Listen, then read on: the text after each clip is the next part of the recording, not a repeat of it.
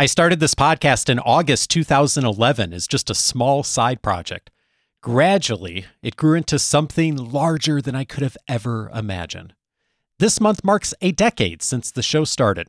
So I'm turning this episode over to my friend Scott Barlow of Happen to Your Career to interview me about my own journey and what I've learned along the way. This is the 10-year anniversary of Coaching for Leaders, episode 541. Produced by Innovate Learning, maximizing human potential.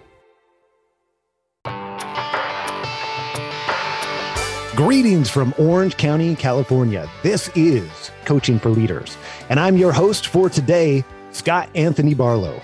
Leaders aren't born, they're made. And this weekly show helps you discover leadership wisdom through insightful conversation. At least it does normally. Today we are celebrating because Dave has created something over the last 10 years that has not just endured, but grown tremendously and touched people all over the world. And I've personally benefited from it in many, many different ways. And today we are celebrating a milestone that so few people, organizations, shows, even TV shows get to in life. That is the 10-year mark. 10 years, almost to the day since Coaching for Leaders started way back when. So I want to welcome today to celebrate along with me, the normal host for this show, Dave Stachowiak. Hello, Scott. Thank you so much for taking over the hosting responsibilities today. I am so excited, and welcome to your own show. Thank you. This is going to be fun. I am turning the tables on you quite a bit because there's so much that I think people can learn from you, not just about how this has grown over the last 10 years, but also there's so much that that doesn't get said because you've done such a great job focusing on other people. And I really think that that's one of the reasons that this show has grown. You live and breathe that day after day after day. And I've heard you say many times that you feel a sense of responsibility towards other people. And I think that comes across in every single show that you produce. So congratulations, sir, on 10 years. Well, thank you very much. And I so appreciate what you said. And one of the great benefits I've received personally is so many wonderful relationships that have grown out of the show that I never would have anticipated. And one of them is my friendship with you. And folks will who've been listening to the show for a while will recognize your voice. You've been on 3 or 4 times over the years. And what people don't know, probably, I don't think, at least I mentioned it here on the show, is that you and I actually talk almost every morning. And we have for, a couple of years now, I guess. Yeah. We do a daily check-in and say, hey, what am I working on today? And we each usually have 2 or 3 things, and we check in with each other and we help each other stay accountable. And that has been huge for me in not only the personal friendship we've developed and supporting each other, but also just being inspired by you and what you've done with your business at Happen Your Career over the years. So thank you for all of that. I'm really grateful. Thank you. I'm very grateful too. I would say that a big set of the reasons why we have grown over at Happen to Your Career and, our business and our podcast has become, it's really been from many of those check-ins day after day after day after day, and being able to, I'm going to call it not just from an accountability standpoint, but I'm going to call it actually just move the needle in so many small ways. And I want to say thank you for that. And it's been fun every single morning too. So that is a bonus. Yeah. I feel the same way. And I've been really looking forward to this conversation. So thank you so much for taking the time to invest back in our community. Grateful. My pleasure. So here's what I'm curious about though, because I have gotten to know you over these number of years. I think we first met each other probably 6-7 years ago, someplace in there. Yeah. Way back in the infant stages almost of Coaching for Leaders. But I want to go back even a little bit further than that here. I know that this started out almost as a project, not necessarily a whim at all, but I know you had some big reasons why you started this 10 years ago. And I'm curious, first of all, if you would share some of the big reasons that you started this 10 years ago, and then what you've seen come to fruition, if those reasons have actually panned out. In some ways, yes, and in some ways, no. The reason I started was, many of the folks listening know I had a long career at Dale Carnegie, 15 years, and I was halfway through that career at about the time that I was thinking about what's next. And like many people in careers, I came to a point where I was probably 6 to 7 years into Carnegie, and I had not officially decided, but I had thought I probably wasn't likely to stay with Carnegie my entire career. And so I started doing some long-term thinking about, well, if I make a shift, what's the next shift going to be? And so I was thinking it was probably academia. I was already working on my second graduate degree in organizational leadership. Bonnie had already made a shift into academia, and that seemed really interesting and exciting to me. And I was doing some part-time teaching outside of Carnegie, and that was going great. It was busy, but it was also a ton of fun, and I was learning a lot and getting challenged. So when it came to the show, one of the reasons I started it was I thought, well, if I ever applied to be a professor somewhere for a full-time role, then it would be nice to have something extra in my portfolio that was different than what everyone else was probably doing. And a lot of people teach on the side, and then they do a little bit of research and write articles. And I thought, podcasting was just this kind of thing in its, not infancy, but it was certainly not well known. And I thought, this would be kind of a way to demonstrate that I really had a care about the field, and maybe I'd talk to a few authors, and so it'd be a nice thing for my portfolio. The other piece of it too, though, was I just really loved podcasts.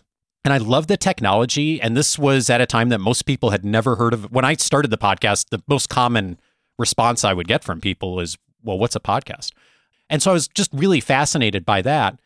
And then the probably the third reason was I couldn't find the podcast I wanted to listen to. There were some good leadership shows at the time, but they weren't done consistently, or they didn't have good quality. Back then, a lot of podcasts were on conference call lines. People would just, run a recording of a conference call. And I thought, gosh, if I started the show I wanted to listen to, and I began with just having good audio quality, good guests, and it was done consistently every week, that would probably be a really good thing for me as far as just building my own portfolio and my own learning, but maybe some other people would listen to it as well. The part that didn't work was it turned into a way bigger thing than I ever anticipated. And at some point, I realized that this actually became something bigger and better than it would have been had I moved into academia, at least for me. And I actually had I don't know how many years ago this was, but it was before the academy was as big a project as it is today. But it was at the point where it was starting to become a little bit of a business, and a position came up locally for a role at a university. And I normally have not had this feeling, Scott, in my life, but maybe you can relate to this. But once in a while, you see a position and you're like, I could have that job if I wanted it. And I sort of had that feeling about this role of, I don't know if that's true or not, but I had that kind of reaction to it because I had done enough at that point where I was thinking like, wow, this would be great. And it was one of those things that would have been really stable. It would have been the traditional path to go on. And I thought about it for a few days, and I ultimately didn't apply because I made the decision that actually what was happening with Coaching for Leaders at the time had the potential to be even more joyful and more significant for my career and for others than it would be if I had gone into a traditional academic role. So I actually set that aside and kind of jumped both feet into this. That's fascinating. First of all, because you've always struck me as very intentional and carefully calculated, and you consider very carefully before making a move. So I'm really fascinated what was underneath the surface there that was causing you to really feel like this was the right move for you, especially since I know how much consideration you put in there. So what was causing you to recognize that it could be so much more joyful and bigger for you and everything else that goes along with it over at Coaching for Leaders? Well, I wish I could tell you that I was really courageous and brave, and maybe there's a part of that, but I think the reality is I had seen the evidence of it. And so the interesting thing with the podcast is I didn't have the time to put more energy into it. I only had an hour or two a week at the beginning because I was working full-time at Carnegie and we were having kids and, all this other stuff going on in life. So it had to be a small project and it had to be something small. And that ended up being the greatest blessing, because as I learned to just put in a little bit of effort and kind of start with the basics. What's the key thing that I need to do that would get the show produced each week? And it'd be back to those three things: good audio quality, good guest, consistent. And even today, I still focus on those three. And as I did a little bit of that consistently, I realized how powerful that was over time. And what I learned, I sort of did this by necessity for a while, but then what I figured out is I'm not super great at taking big, giant leaps at things. But it turns out when I break it down into tiny little pieces over a long period of time, I'm really pretty good at that. And I saw how people responded to the show. I saw how the audience started to grow. I saw people were starting to reach out. And that went on for 4 or 5 years. And I realized just through the evidence of seeing how people responded, like that convinced me that there was a lot more opportunity and potential there than I would have realized at the start.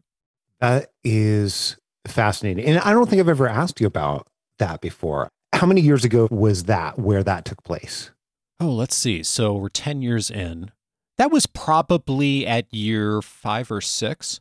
So it was a while in where I was still, this was not a business at the beginning. Yeah. And for a long time, still like I have more time of this being a hobby than it was a business initially, because that wasn't the goal.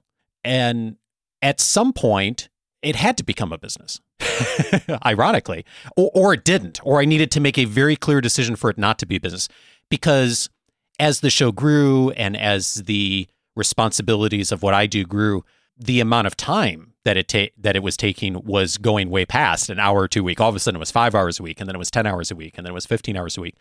And if I wanted to be the kind of person that I really choose to be, which is a good husband, a good father, having good balance in my life, at some point I realized either I need to make a really affirmative decision for this to be a business and to invest the time and resources into doing this really well, or I need to very consciously limit the growth of the show or potentially walk away from it, although that was never a serious consideration, but because otherwise it would have eventually breeded resentment of how much time I was spending without it turning into something that, okay, we could I could do this as a full-time role and it support our family. And so there was a time that was kind of uncertain, but ultimately I kept seeing how if I put more time and effort into our audience and into helping people to grow through the show, that would pay off tenfold for us. And so at some point I just decided, let's just keep going until something happens otherwise. Well, that's really interesting. I think speaking of the time and effort, and with you and I chatting every morning for years now, I've really seen and been very impressed with, and it's inspired me to up my game in many areas as a podcast host and a podcast producer. And one of the things that I've seen is just how much time, effort, and energy you put into preparing to have guests on the show. Yes. And to get the very best out of those guests. And, I mentioned earlier that I've heard you refer to the responsibility that you feel along the way. So I'm guessing that's part of the reason that drives that. But I'm really curious, what does that look like? If you could share just, I seriously doubt that most people who are listening to this understand just how much goes into each and every one of those interviews. So if you can share a little bit about what you actually do to prepare for guests and also what's driving that for you. That's a lot. Well, what's driving it is a short answer. It's how do I help a conversation on the show be as useful to the person listening as possible? I take that responsibility really seriously. Time is the resource that none of us can get more of. And so for someone to put in their headphones or to queue us up in their car and listen for 40 minutes to an episode each week, I take that responsibility and that airtime really seriously. And making sure that that choice that someone has made results in something for them, that even if it wasn't necessarily the topic that they were interested in that week, or if they don't necessarily agree with the guest on every point they make, that it gets them thinking in a way that they can take something immediately back into their organization and it's useful to them. So that for me is my driving value behind that. The preparation that I do varies somewhat depending on who the person is, but generally what I do is if it's an author, I have read a substantial portion of the book. I try not to be legalistic about it of literally reading every page. I used to be more legalistic and I started like running out of time and sometimes would miss some key things. So I've now come to a place where I will, sometimes I'll skim some sections, but I'll get in real depth on something else. But I also will then go and, especially if I don't know the person very well, or if I don't know their work or not familiar with it, I'll go find other episodes that they've been on other podcasts. I will find if they've done things on YouTube. I will look at reviews of the book on Amazon if they're up. I'll see what people are saying about it. I'll sometimes talk to other podcasters about, what they know of people's work and other people in the field. I would say on average that is 4 to 5 hours of preparation time per episode. And the biggest piece for me, especially if it's someone who's done written work or it's a book, is I will highlight what I'm reading. So I'll go through and do a first pass on the book. I'll highlight everything.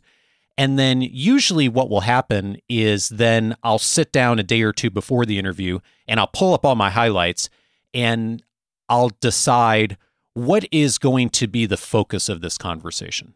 And this is something I learned back at Carnegie, is the importance of getting really focused, of rather than trying to do everything, of getting really focused on one particular topic. And I think the mistake I see that a lot of interviewers and podcasters make is they'll have a guest on and they want to have a conversation about that person's entire body of work or their entire book. And I think that that's really hard to do because there's so much there. I mean, I'm thinking about, just had Ed and Peter Schein on the show a few weeks ago. Ed's 93 years old. I mean, he's been doing this work for years, has written many best-selling books. For me to have a 40-minute conversation with him and capture his entire life's work would be... There's no way. It would be a disservice to him and the work he does. And so when I'm prepping an interview, I will often zero in on 3 or 4 or 5 pages of a book or a chapter. And I'll say, what is the message here in this person's work or in their research or in their experience that lines up with what I'm hearing from our Academy members right now that they're struggling with? And this is probably a bit of my secret weapon in that I am hearing daily from our Academy members and our community members what they're struggling with and what they're dealing with. And so I have that perspective from a practitioner standpoint. And then at the same time, I'm doing preparation for interviews. And so I pull the intersections of those together. And at some point I decide, okay, here's what people most need to hear from this person's work. Let me zero in on these few pages or this particular research or this example that I think that the audience is going to benefit from the most. And it's actually better for the person who's being interviewed as well, too, because if I do a good job of that, of bringing out their work in a very specific, practical way, one piece of it, I know when I hear interviews like that from others, I think, wow, I want to go get that person's book or find out more about their work or subscribe to them on YouTube or whatever, because there's a lot more that I know that they could teach me. And so I really focus on quality of a conversation versus quantity of a message, because I'd rather get really, really detailed and specific on one or two things that are immediately actionable for everyone than trying to abridge an entire book or entire body of work in 30 or 40 minutes, which I think is almost never possible. I know that there was a huge transition point for you along the way. And I also know that, because you and I had this conversation back and forth, that you've not ever shared on this show what it was like or what influenced your decision to leave Carnegie. I think most people that listen to the show regularly know that you worked for many years for Carnegie, and you make references to it all the time, and much of the training that you did and much of the work that you did there and how it's influenced you. But you haven't ever talked really about leaving Carnegie. So I'm wondering if you could share just a little bit about what that was like for you and what influenced that decision. Yeah, thanks for asking. Carnegie was unbelievably an amazing experience for me. Not only the learning that happened for me in helping other people to learn and grow, but also the people at Carnegie are just top-notch people. I'm so thankful and have many friends in the Carnegie world that I reach out to regularly. I think there's two parts of that answer to this question, Scott. First of all is I got 6 or 7 or 8 years into my career, and it wasn't an all at once thing, but the next step for me at Carnegie would have moved into like owning a franchise.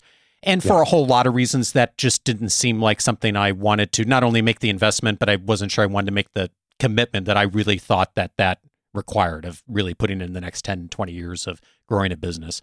And so that was part of it. And the other part is I had other interests that I was thinking about academia and teaching. And so that was a part of it too. But then the piece that probably transitioned ultimately to me departing was as Coaching for Leaders started to grow, and I made more of an affirmative decision for this to become a business and for us to put the resources and the time and energy into this, both me, but also our family and the people who help support the show, that at some point, like, I just couldn't do both. And so I was really, really fortunate at Carnegie that I had for many years a lot of independence around what projects I would take on. And I was a full-time employee, but I was project-based. And so I would get paid by project. I didn't have a salary. And so what I would do is, as Coaching for Leaders started to become bigger and take more time, and as our academy started, I just started taking on fewer projects and started handing things off to others inside of our organization. And that ended up working really well. And it worked out so well that actually, it was 2018 or 2019, one of the major customers I had worked with for many years decided to end the relationship with us, which was not a huge surprise. You know, we had done the work we were there to do.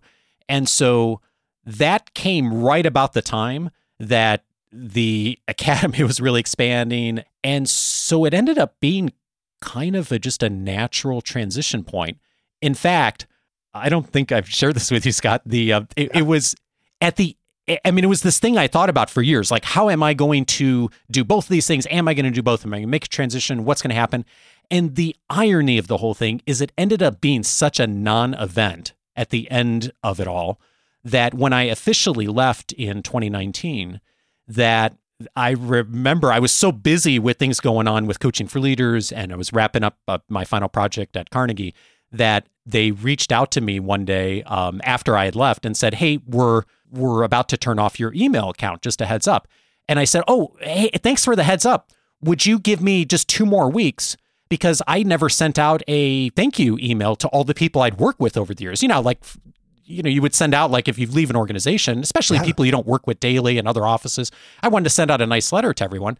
And they said, "Oh, yeah, of course. Take whatever time you need. We'll set it for 2 weeks and you have plenty of time to send out the goodbye message." And Scott, I went to do it like a month later and my email account was turned off. Oh, no. I got so busy it ended up being such a non-event just because of that gradual transition over the years that I actually never sent out the thank you email, which I regret to this day. I mean, I think at this point, people in the extended network know that I've departed, but it ended up just working out the way it was supposed to work out. And so I feel extraordinarily grateful for the time that I had and all of the people, not only within Carnegie, but the clients who put their trust in me and in us as an organization to support them. And I do rely on that experience every single day and the brilliance that Carnegie brought in the books and in human relations skills. And that is often a leading thought in interactions with people and in organizations, and even thinking about how I structure conversations and interviews. I love how it's been such a natural transition. And I also, since there has been so much growth, that you may have changed your mind on a few things over the years. So I want to turn the tables on a question that I have heard you ask more than once. You have asked me more than once. Yes. And that is, of course, what have you changed your mind on? A lot of things in 10 years. I think the thing that I've changed my mind on most recently is my role in this. I heard the example used a while back, the analogy that there are two ways to show up in the world. One way is to be a light, and that the other way is to reflect light from others. And I'm not sure it's that simple, but I do like that analogy of thinking about how to bring light into the world.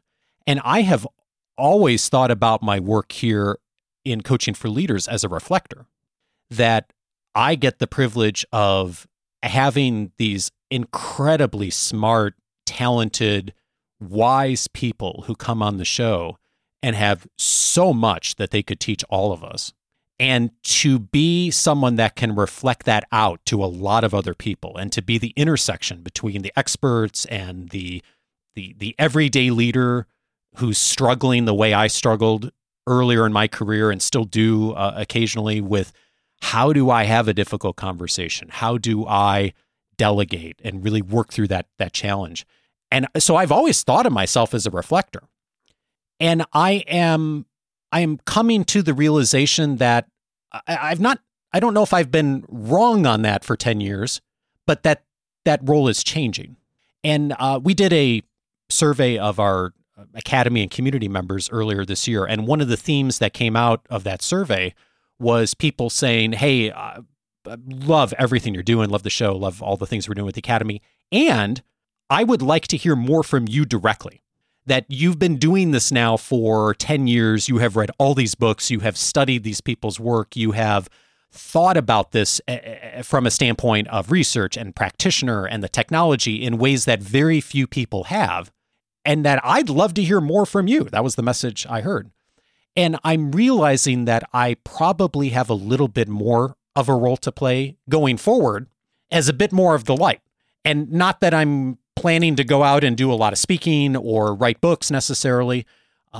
But I do think that there is a unique, because of this journey I've been on now for 10 years and being in this role, that I have really been at some really interesting intersection points that I think a lot of people don't get the privilege to be at, and that there's a lot that I have up in my head that I think would be valuable to others. And so I think probably in the next 6 to 12 months, I'll probably make some moves to do some new things here within our community that will do a bit more of that. And I'm not quite sure exactly what that looks like yet, but I'm definitely changing my mind on that. I'm curious, what is your level of comfort with that realization? Because I totally implicitly agree. And I have benefited from your light, as we're calling it, for now years. So I agree with the listeners of Coaching for Leaders that, there should definitely be more of that. But I'm curious also at the same time about what's going on in your head underneath the surface as you've come to that realization. It's a mix of thoughts. On one hand, it's sort of I do think it's a natural progression based on everything that's happened. It's also a bit uncomfortable in a good way, because I am not the kind of person who seeks the spotlight. I have never wanted this show to be about me, and I'm very intentional that it's not. That's one of the things that I get frustrated with people some people I follow or podcasts that, the show, their platform is very much about them personally. And I really always want to be audience focused first. But what has gotten me to the place of starting to realize I need to work through that discomfort is I will do probably a better job at serving our audience if I help more from my own perspective in what I've learned and seen and being at these different intersection points over the years, that I'd actually do a better job, I think, serving people by moving into that space. So it's uncomfortable, but I also think it's a really good discomfort that I start to do more of that directly. Well, today, this has been a little bit more about you, but more importantly, what you've done. I just want to say congratulations on 10 years. I'm trailing right behind you. I think we're 9 years in, and I am just so impressed with what you have done and built and created for other people, and how you just have this relentless motivation to serve people and show up every single week. And that is so fun to watch. And I'm so proud of you for continuing on for 10 years. This is amazing. And thank you for letting me be a part of it. I appreciate it. Oh my gosh. Thank you so much. When you and I shortly after we first met, I listened to one of your episodes and then you interviewed me and I was like, wow, you're such a talented interviewer. I was so impressed with how much preparation you had done for that conversation we had years ago. And ever since then, one of the greatest joys that I've had in doing this is the things that are probably not as visible on the show and in our community, which is the personal relationships that I've gained with so many. And you're absolutely one of those folks I don't know if you know this, but you're on my iPhone messages. You can like select your favorite people to show up. Yeah, you're on my top screen there of top people. Yes, so, I've made it to the iPhone favorites. You are on the iPhone favorites, and that has been a huge encouragement and blessing for me. Thank you so much for your wisdom. More importantly, thank you for your friendship. I appreciate that, and thank you too, and thank you for being a guest on Coaching for Leaders. It was a blast.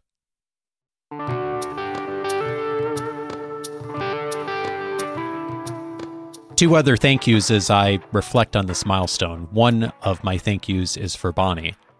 You hear Bonnie's wisdom and heart for people regularly on the show, and you have for many years in the question and answer episodes that we have aired together. What a joy it has been to have her so present and a part of this community. And what you don't hear and see is the support behind the scenes over these years. One of the great blessings and also one of the challenges of marriage is you're in it together on everything. Family, children, finances, career changes, and as many of us have experienced in working through our lives and our careers, those transitions are hard for each one of us individually. And it's hard in a different way when you're watching your spouse or partner navigate those changes and transitions, even when they're positive ones. And it requires love and trust to be able sometimes to step back and to believe that the choice that the other person has made with you is the right choice. And Bonnie has been wonderful for me over the years in so many ways, and in Coaching for Leaders specifically, in asking me the tough questions and challenging me at the right times, and also always trusting and putting her full support behind me and behind what this has been about. This show would not be here without her support and her trust. Thank you, Bonnie, for it, as always. And then finally, a thank you to you, especially to those of you who have listened to this show for so long, some of you from the very beginning. I get emails regularly from people asking me, how can I support you in your work? And my response is often the same. I'll say, pass along the episode you just heard that you are emailing me about to someone else that would benefit from it. And so many of you have done that over the years. Thousands and thousands and thousands of times you've shared the podcast as a whole, or you've shared an episode with a peer or a mentee or a direct report, or amazingly to me, your boss or your board. I get emails fairly regularly from people who are sitting down with their boss and listening to an episode from a whole team. And it's very overwhelming, and I feel a tremendous sense of gratitude that you have put your trust in me, not only to support you, but then to take the additional step to put your trust in me to support those you care about around you, those in your organization, family members, people you care about and care about their careers. Thank you so much for that privilege. For all of you who have done that so many thousands of times, and for those of you who are and will continue to do that in the future, I am eternally grateful. Several related episodes that, if today's conversation inspired you a bit, I hope you'll dive into as well. One of them is episode 207. A while ago, I had Mark Barden on the show. He talked about how to transform your limitations into advantages. He's the co-author of a book called A Beautiful Constraint. And I think about that interview a lot years later, because one of the key messages from Mark and their work in that book is that it turns out one of the best ways to be creative with something and to begin to build something is to have constraints, to have appropriate constraints. And when you have those constraints and you need to work around them, you find a way to be creative. You find a way to learn. And in fact, it was a blessing for me, as I mentioned in this conversation, that I didn't have much time to focus on this podcast initially. Episode 207 is a wonderful inspiration for you if you find yourself in that place of starting something new, whatever it is, and running into obstacles, how those obstacles can actually work for you. I'd also recommend episode 300. The last time we turned the tables on me for an interview was when Tom Henschel interviewed me. At episode 300, we talked about the start of the podcast, what had happened since, and also some additional stories that I shared along the way. Please feel free to dive in on that as well. And then finally, thanks again to Scott Barlow. He's the person that is my go-to recommendation anytime someone reaches out to me and is looking for support in making a career transition, thinking about that next step in their career. He's been on the show many times over the years, most recently on episode 466, What High Performers Aren't Telling You. In that conversation, we talked about some of those things that we often don't hear from the top performers in our organizations and how we can begin to engage in some of those important conversations. Again, that's episode 466. Of course, all of those episodes you can find on the coachingforleaders.com website. The entire library for the last 10 years is databased by topic. So if you set up your free membership at coachingforleaders.com, you'll be able to search the entire library by topic, by expert guest. Also, to get access to all of my interview notes over the years, highlights from books, my database of all of the links and resources I've passed along to you, and of course, access to the weekly leadership guide that comes each week, which has a summary of this week's episode. Also, all of the resources I've been finding for you in popular media and videos, other podcasts that I think will support you in your ongoing leadership development. Set up your free membership if you haven't already at coachingforleaders.com. And I'll be back with you for the very next conversation this coming Saturday. It's the Saturday cast coming back. Kwame Marfo is going to be my guest. He's going to be talking about his experience in developing his leadership during his time in our academy and also beyond. Join me for that conversation this weekend with Kwame Marfo. Have a great week, and thanks again for 10 years.